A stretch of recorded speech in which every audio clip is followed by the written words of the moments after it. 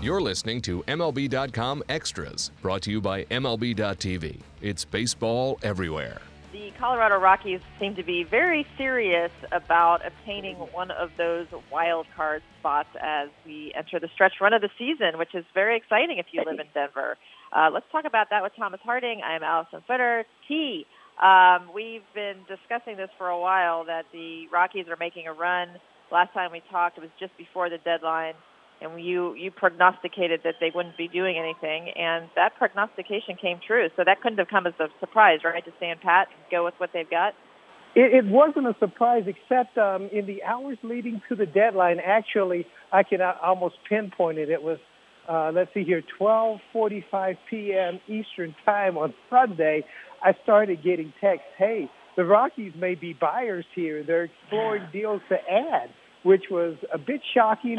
But when I looked at their system, I'm like, how can they give up what they have in the system? Because they're actually using what they have in the system. So ultimately, they didn't make moves, and it made a lot of sense. Even though they're one of three teams that didn't make a trade, it made a lot of sense for them at that time. And they tend not to make deals just because other people do it. I mean, you watched the last two winter meetings. Remember when the San Diego Padres made all the news 2 years ago, and last winter it was the Arizona Diamondbacks, and the Rockies didn't do much, took a lot of criticism for it, but their decision to look at what they have and understand what they were building has borne out well for them. Yeah, it's often you hear like teams that make big moves, and then it lifts the clubhouse. You know, you got these guys walking in, and they're like really good players obtained for that stretch run, and it sort of gives them a little bit of a shot of adrenaline. It must have kind of been the same feeling to watch Carlos Gonzalez and Charlie Blackmon just walk into the Rockies clubhouse. I'm sure everyone was like, "Yay, you're still here!" They had to be feeling pretty good about that, right? Exactly, and as it neared the deadline, you kind of had a sense from those guys that they're like, why would our management give up on us when we are playing well and we have a chance? Give us a chance. Don't just go out and get a bunch of ringers to see what happens here. And, you know, the other things I was referring to, the Diamondbacks and the Padres, those are more off-season.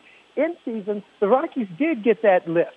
David Dahl walked into the clubhouse the Sunday before the trading deadline and walked out on the field, and he's had a hit in pretty much every game he's ever played in the major leagues, a couple of home runs, and he's been that guy. And what the Rockies have figured out is they had Tyler Anderson walk in not too long ago and help transform the pitching staff. After an injury to start the season, John Gray transformed the pitching staff. So they're almost conditioned to believe that their help is waiting there in the minor leagues, just waiting on a phone call.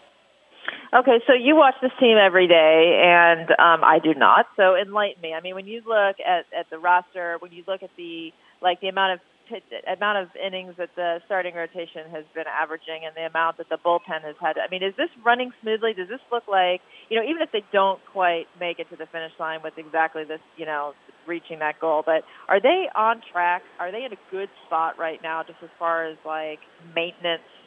Now that we're in August, to make a run?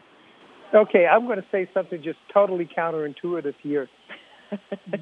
Going into the year, I would have said no at this point, but right now I say yes, because Tyler Chatwood missed a couple of weeks with an injury. John Gray started the season late with an injury.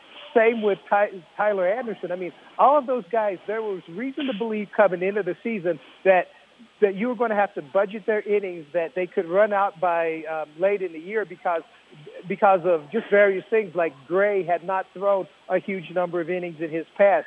Anderson was hurt last year. Chatwood, 2 years, pretty much 2 years because of Tommy John. Those injuries actually rested their arms, so these guys have a chance now to go all the way to September and the way the Rockies are thinking beyond. So it's a really strange phenomenon that injuries, while they hurt and they hurt the people, they hurt the team during the time, maybe they've actually helped the team as far as the pitching is concerned. Yeah, that's a really interesting point. Kind of gotten some rest when they didn't really need it, but now it could benefit them down the stretch run. So I don't want to end this on a sour note, but I guess I'm going to, because it's my last question for you. But Trevor Story, this is such a bummer. So he's out for, I guess, a while, maybe come back to the playoffs. But what happened with his injury, and what's the prognosis? Well, they thought it was a jammed thumb. He slid into second base, bam, the thumb jammed. and it was hurting at that point. The trainers looked at him. He stayed in the game. Then he goes for a ground ball and lands on the thumb, kind of almost rolls over it. And at that point, people thought, gee, is this thumb broken? Well, he goes in, has an X-ray. It comes back negative.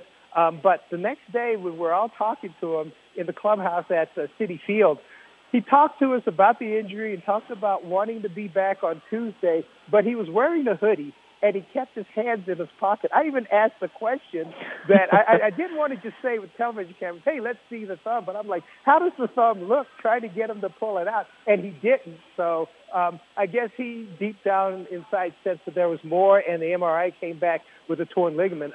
Today he is going for surgery, and it's the same surgery that Chase Utley had a few years ago with the Philadelphia Phillies. He had it in June and was able to finish the season.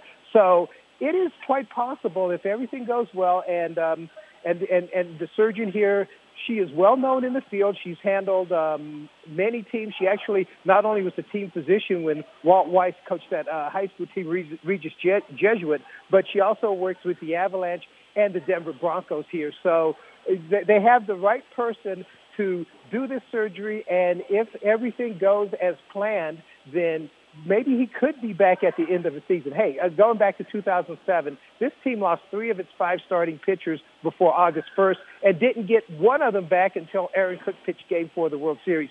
Every team that does something, they have to overcome something like this. Wow, very interesting. Okay, well, yes, the Rockies became, they've always been intriguing, but now they're like really, really intriguing. So we'll keep our eye on that. Thank you so much, Thomas. Catch up with you soon. MLB.tv Premium, the #1 live streaming sports service, is celebrating 13 years. Watch every out-of-market regular season game live or on demand in true HD. Real-time highlights, live look-ins, pitch tracking widget, and more. MLB.tv Premium includes a free At-Bat 15 subscription. Watch live baseball on over 400 mobile and connected devices. Watch at home, in the office, or on the go every night on every device. Blackout and other restrictions apply. Visit MLB.tv for details.